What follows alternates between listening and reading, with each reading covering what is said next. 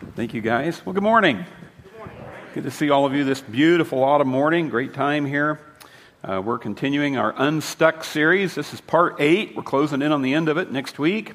Been looking at the acts of the flesh versus the fruit of the Spirit. And the goal is for us to identify the areas of the flesh where we get stuck, and then to release God's power in our life to get unstuck. That's why we've been calling it Unstuck. And each week in the service, in our small groups, we've been reading through the key passage, Galatians chapter 5.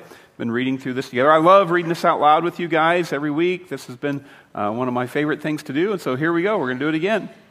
Join me. So I say, walk by the Spirit, and you will not gratify the desires of the flesh. For the flesh desires what is contrary to the Spirit, and the Spirit what is contrary to the flesh. They are in conflict with each other, so that you are not to do whatever you want. But if you are led by the Spirit, you are not under the law. And Paul just lays out the tension, the conflict between our flesh, the physical part of us that we're born with when we're born physically, and the spiritual part of us that comes into our life when we're reborn by placing our faith and trust in Jesus Christ. Holy Spirit of God takes up residence in our life, and our flesh wants to live in a way that pleases the self, and God's Spirit wants us to live in a way that pleases God. So there's this tension, this struggle that we face. He goes on to tell us, describe the acts of the flesh. Let's read this. The acts of the flesh are obvious: sexual immorality, impurity and debauchery, idolatry and witchcraft, hatred, discord, jealousy, fits of rage, selfish ambition, dissensions, factions and envy, drunkenness, orgies, and the like. I warn you, as I did before, that those who live like this will not inherit the kingdom of God. So we've got the acts of the flesh that just play out in our life if we just live according to the flesh.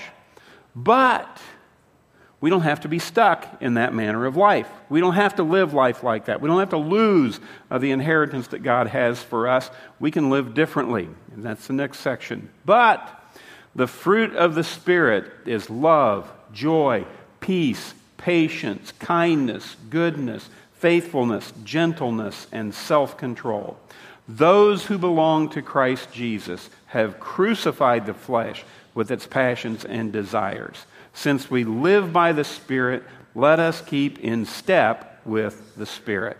God offers us an alternative to the acts of the flesh. He offers us the fruit of the Spirit. If we walk in the Spirit, we don't have to fulfill the desires of the flesh. We can bear the fruit of the Spirit. Today we're going to look at the fruit of the Spirit called gentleness.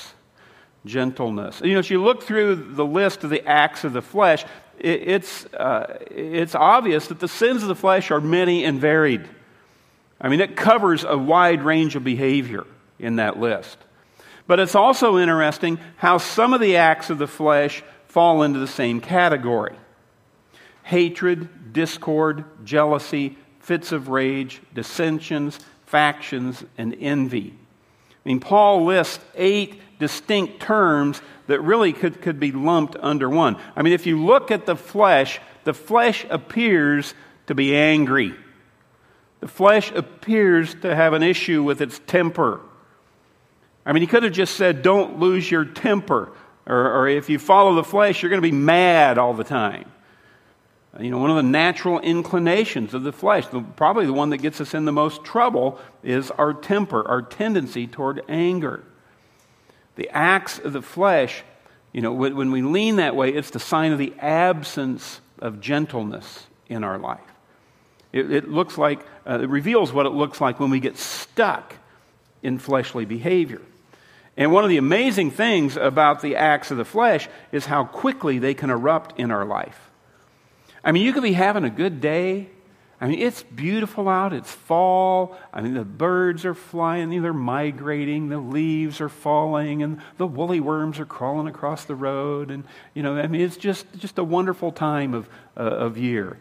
And all of a sudden, this crazy maker comes into your life. And in 1.2 seconds, you just lose your temper. Hatred, discord, fits of rage, dissensions, they manifest themselves in your life and your attitude. Your mood flips so fast because you're controlled by the flesh rather than walking in the Spirit. I mean, this temper thing, you've got to learn how to deal with your anger. I want to just give you some information, some facts about anger. I'm not passing any judgment, I'm just stating some facts. Okay? The average woman loses her temper 3 times a week. The average man 6 times a week. Women get angry more often at people. Men get angry more often at things, computers, machines. Women are more verbal with their anger. Men are more physical with their anger. Single adults express anger twice as often as married adults. And honestly, I would have thought that would have been the other way around. Okay. The place you're most likely to express anger is at home. Now, anger is not always an inappropriate response. Uncontrolled anger is always wrong. I mean, you can do wrong things when you are angry, but anger itself is not always wrong. In fact, the only reason you can get angry is because you're made in the image and likeness of God. Because God gets angry. 375 times in the Bible it says that God was angry. And there are some things that are definitely wrong, definitely sinful, unjust, things you ought to be angry about. There's righteous anger and there's unrighteous anger. There's a right way and a wrong way to be angry. Ephesians 4:26 says, when you get angry, do not sin, which implies you can get angry and not sin. But selfish anger is sinful. Uncontrolled anger is sinful. Anger that flows out of the flesh is sinful. But there can be an anger that flows out of the Spirit. The question is, who's in control of your anger? Is the flesh in control or is the Spirit in control? It's a question. Who controls the anger? Proverbs 25:28 says, if you cannot control your anger, you are as helpless as a city without walls. You are open to attack. You're defenseless if you can't control your anger. Other people will come in and manipulate your life by using your anger against you. When you say, you make me so mad, you have yielded control of your life, you've yielded control of your anger to that other person. You're admitting they're in control of your life. You're saying they have the ability to control your emotions. You're defenseless. You're like a city without a wall. You're open to attack. Proverbs 12:16 says, a fool is quick-tempered, but a wise person stays calm when insulted. It's wise to stay calm and just let things roll off your back. Now, the good news is you can learn appropriate ways to deal with anger. If you let your flesh control your anger, you're going to get in trouble. If you let the Spirit control your anger, you're going to manifest the fruit of gentleness. Gentleness. Now, it's helpful to understand the different ways that anger shows up in our life. There's a reason why Paul uses so many different words to describe basically the same act of the flesh. There are different ways that anger manifests itself in our life. I mean, this isn't a simple problem. This is a complex problem. This is a real struggle. And there are different ways that we express our anger. And some of them flow out of different personalities, different life experience, different situations, different levels of intensity. Different manifestations in our life and relationships of our anger. Now, I'm going to describe for you quickly 4 ways that we can manifest our anger, in which the acts of the flesh are obvious in regards to our anger. And there's no fill-ins for this. You'll just have to jot these 4 things down in the blanks in your sermon outline. But the first one is the machine gun. The machine guns are people who just let you have it. When they get angry, they just mow you down. They curse, they yell, they throw things, they hit. These people, they're walking time bombs. And when you pull the hairpin trigger, they just explode all over you. These are the people that are in the paper all the time. Mel Gibson, Alec Baldwin, Charlie Sheen, one of my uncles. I mean, the machine guns, they just let it rip. And the biblical example of this anger would be Cain, the son of Adam and Eve. Cain committed the first murder out of anger. Galatians 4:5 says, Cain became furious, and he scowled in anger. And while they were in the field, Cain attacked his brother Abel and killed him. Cain attacked his brother. That's the response of the machine gun. They attack. And the sad thing is that once they attack, they immediately regret it. That they regret the things they said, they regret the things that they've done, they're often embarrassed, they're ashamed, they want to apologize, they wish it hadn't happened, but the damage has already been done. Second kind of anger is the mute. The mute is the exact opposite of the machine gun. Mutes don't blow up, they clam up. Mutes don't get violent, they go silent. And it's not an exploding anger. This is a crock pot anger. This is a slow, simmering, slow burn.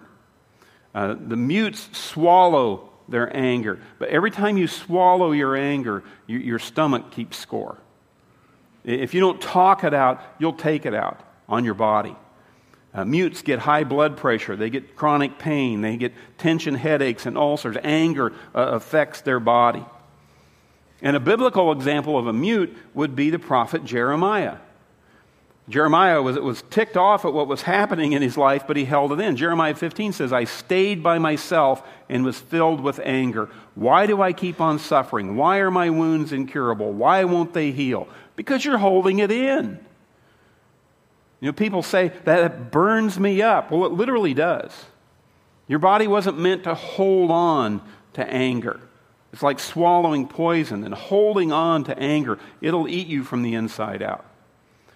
So you got the machine guns who blow up, and then you got the mutes who clam up. And the third kind of anger response is the martyr. The martyr. Martyrs are passive. They tend to punish themselves. Martyrs announce a pity party and then invite themselves to it. When anger comes into their life, they think, well, it must be all my fault. And if you walk around thinking, oh, I should, I must, I have to, I ought, you're going to become a martyr and blame yourself. And you'll have these crazy coworkers or a crazy relative blow up your life, but you'll blame yourself because you're the martyr. Number one symptom of the martyr is depression. Now, depression is caused by several different things. There are lots of legitimate reasons for depression. Some are medical, some are chemical, some are relational, some are emotional, some are situational, some are normal. But one of the primary causes of depression is frozen anger. If you have undealt with anger in your life, you can become depressed. A biblical example of this is the older brother in the story of the prodigal son. In the story of the prodigal son, there's a father and two brothers. We always focus on the prodigal, but there's another brother. You know, the prodigal, he's the one who took half the family inheritance, ran off, squandered it on wine, women, and song. He repents, comes back, the father throws a party for him. But the older brother, he's angry about this. He says, I didn't go out and blow half the family inheritance. I'm the good son. I stayed here and worked. You didn't throw a party for me. He gets mad and he becomes a martyr. Luke 15:28, the elder brother was so angry he would not go into the party. So the father went out and pleaded with him. You have anybody like that in your family? They have to be coaxed, they have to be pleaded with, they have to be pampered, they make everybody else miserable. If they're not happy, they don't want anybody else to be happy. They ruin all the family parties. They're martyrs. That can be just as damaging as the machine gun person. Fourth kind of anger is the manipulator. The motto of the manipulator is, don't get mad, get even. And a lot of books, movies, TV shows are built on manipulators.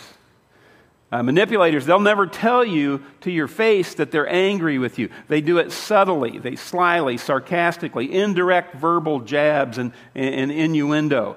They do things to sabotage you, but you can never catch them on it. They never own up to the fact that they're reacting in anger, and they'll say something that's hurtful and then claim, oh, I was just joking. You call them on it. Oh, I'm just joking. When I slit your tires, oh, wasn't that hilarious? It was a joke. Can't you take a joke? A biblical example of this would be the Pharisees, the religious leaders in Luke 6. They were so ticked off at Jesus, it says they were furious and began to plot. They're manipulators. They're figuring out how they're going to get him, how they're going to get even. They began to plot with each other what they might do to Jesus. Now, all four of these, the machine gun, the mute, the martyr, the manipulator, none of these ways are actually helpful in dealing with your anger. They're acts of the flesh that are obvious. They inflict real damage on your relationships because they flow out of the flesh, not out of the Spirit. So what's the solution? What do we do when we find ourselves stuck in one of these patterns of anger? Well, we release God's power so we can bear the fruit of gentleness. Gentleness. On your notes, let's look at gentleness. What makes gentleness so powerful? What makes it powerful enough to overcome and control our anger, our hatred, our discord, our fits of rage, our dissensions, our factions? First of all, gentleness allows others to grow. That's one reason why it's so powerful, because anger stunts growth. It stunts our growth and it stunts the growth of other people. No one flourishes and grows as a result of anger. Anger holds us back. It holds back both the person who's angry and the person they're angry with. But gentleness fuels growth. Paul wrote this to the Thessalonians. He describes how he interacted with the believers there in Thessalonica. He says, "We were not looking for praise from men, not from you or anyone else. As apostles of Christ, we could have been a burden to you." And the word burden there means we could have come in with all kinds of authority. We could have come in demanding our due. We could have come in expecting some glory. The word there was actually the word for glory. And we didn't come in expecting all these things from you, but we were gentle among you, like a mother caring for her little children. Paul says we didn't come charging in like a bull in a china shop. We didn't throw our weight around. We didn't act like big hotshot apostles. Instead, we were gentle. We acted like a mother caring for her children. The Greek carries the idea of a hen watching over her little chicks. It's the idea of nurturing someone to health and growth. Anger stunts growth. Gentleness fuels growth. But sadly, in the world, in the flesh, authority often gets expressed through anger. Gentleness is often overlooked as a personal trait in our society. It's power and assertiveness that gain more respect. Even though nobody likes to be bullied, for some reason we seem to like aggressive, assertive, even angry leaders. And I think sometimes we're drawn to angry, aggressive leaders today because we're just so frustrated with our situation. And frustration is one of the root causes of anger. And so when we're frustrated, we may want to express our anger, or we may be drawn to someone else who shares our anger, shares our frustration. But when we become frustrated with a spouse, a kid, a boss, an employee, we can want to vent our frustration through anger. But gentleness, the fruit of the Spirit, it is love in action. It's nurturing. It helps them to grow. It doesn't stunt their growth. It helps them to grow. And gentleness is an essential trait. If we're going to bear the fruit of the Spirit, if we're going to live a godly life, we've got to maintain a gentle attitude in our relationships with others. Because if you don't, you're going to stunt your spiritual growth. You're going to stunt the spiritual growth of other people. Because, your next point, gentleness makes learning possible. Gentleness makes learning possible. Paul's advice to Timothy, Timothy's a young preacher, Paul's advice to all God's people, he just says, God's people must not be quarrelsome. They must be gentle, patient teachers of those who are wrong. You put off the dissensions, the factions and discord. You put off the hatred, the fits of rage that come from the flesh. And instead you put on the gentleness of the Spirit. If you want to teach people the truth, it's not a matter of wrestling and wrangling over doctrine. It's a practice of patiently and courteously explaining the truth. Good teaching never promotes quarrels or foolish arguments. Whether you're teaching children or leading a small group or preaching in a church, you need to listen to people's questions. You need to treat them gently and respectfully. You need to avoid foolish debates, because gentleness helps people be more willing to hear the truth. Factions, discord, dissensions, those turn people away from the truth. Those turn people away from Christ and from the church. Patient gentleness is what draws them to the truth. Gentleness makes learning possible. Next, gentleness is a mark of wisdom. It's a mark of wisdom. In James chapter 3, James does kind of the same thing that Paul does. He gives two different lists, two different descriptions. One is the wisdom that comes from the earth, the wisdom that's from below, and another one is heavenly wisdom, the wisdom that comes from above. And James says that envy, selfish ambition, these kind of things come out of the world, the flesh, and the devil. They're low, earthly wisdom. But the wisdom that comes from heaven is first of all pure and full of quiet gentleness. Then it is peace-loving and courteous. It allows discussion and is willing to yield to others. It is full of mercy and good deeds. It's wholehearted, straightforward, and sincere. James says, wise people are gentle, fools are angry. Wise people are pure, fools are impure. Wise people are peace-loving and courteous, fools are contentious. Wise people allow for discussion. They're willing to yield to others. Wise people are full of mercy, good deeds, wholehearted, straightforward, sincere. Wise people walk in the Spirit. Fools follow the flesh. You ever notice somebody who claimed to be wise but acted foolishly? Because true wisdom is measured by the depth of a person's character. And just as you can identify a tree by its fruit, you can evaluate your wisdom by the way you act. Foolishness leads to disorder. Disorder at home, disorder at work, disorder in your own life, disorder in the lives of people around you. Wisdom leads to peace and goodness. And so when you find yourself in contentious situations, when you're confronted with the frustrations of life, are you tempted to escalate the conflict? Do you fan the fire of discord? Or do you use wise, loving words that sow the seeds of peace? Envy and selfish ambition are inspired by the devil, and it's easy for us to be drawn into those wrong desires, the pressure of society, the pressure of the flesh.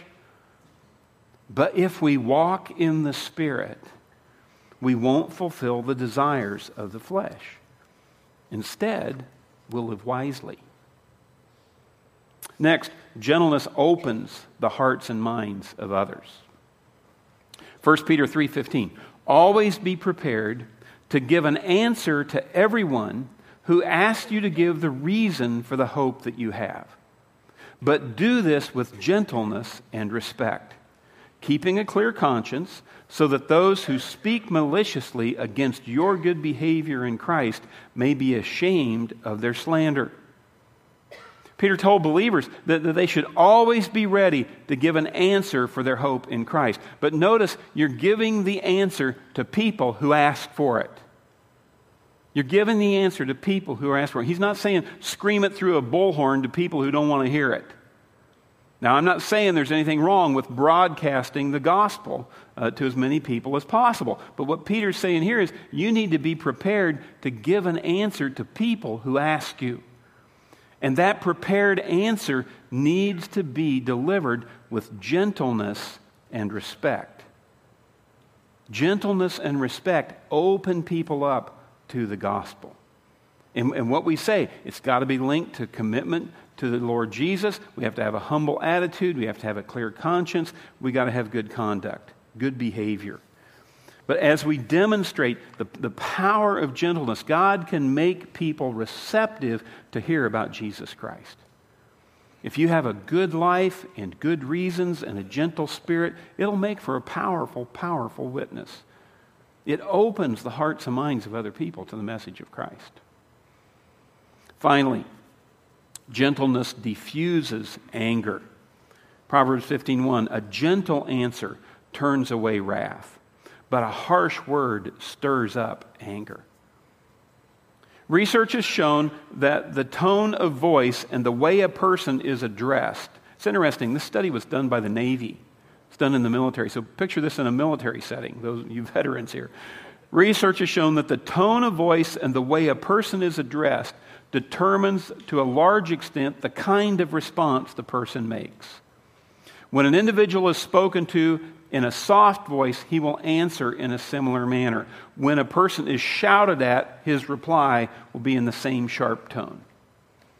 And they discovered that this communication, it happens whether it's face-to-face or it happens even over the telephone.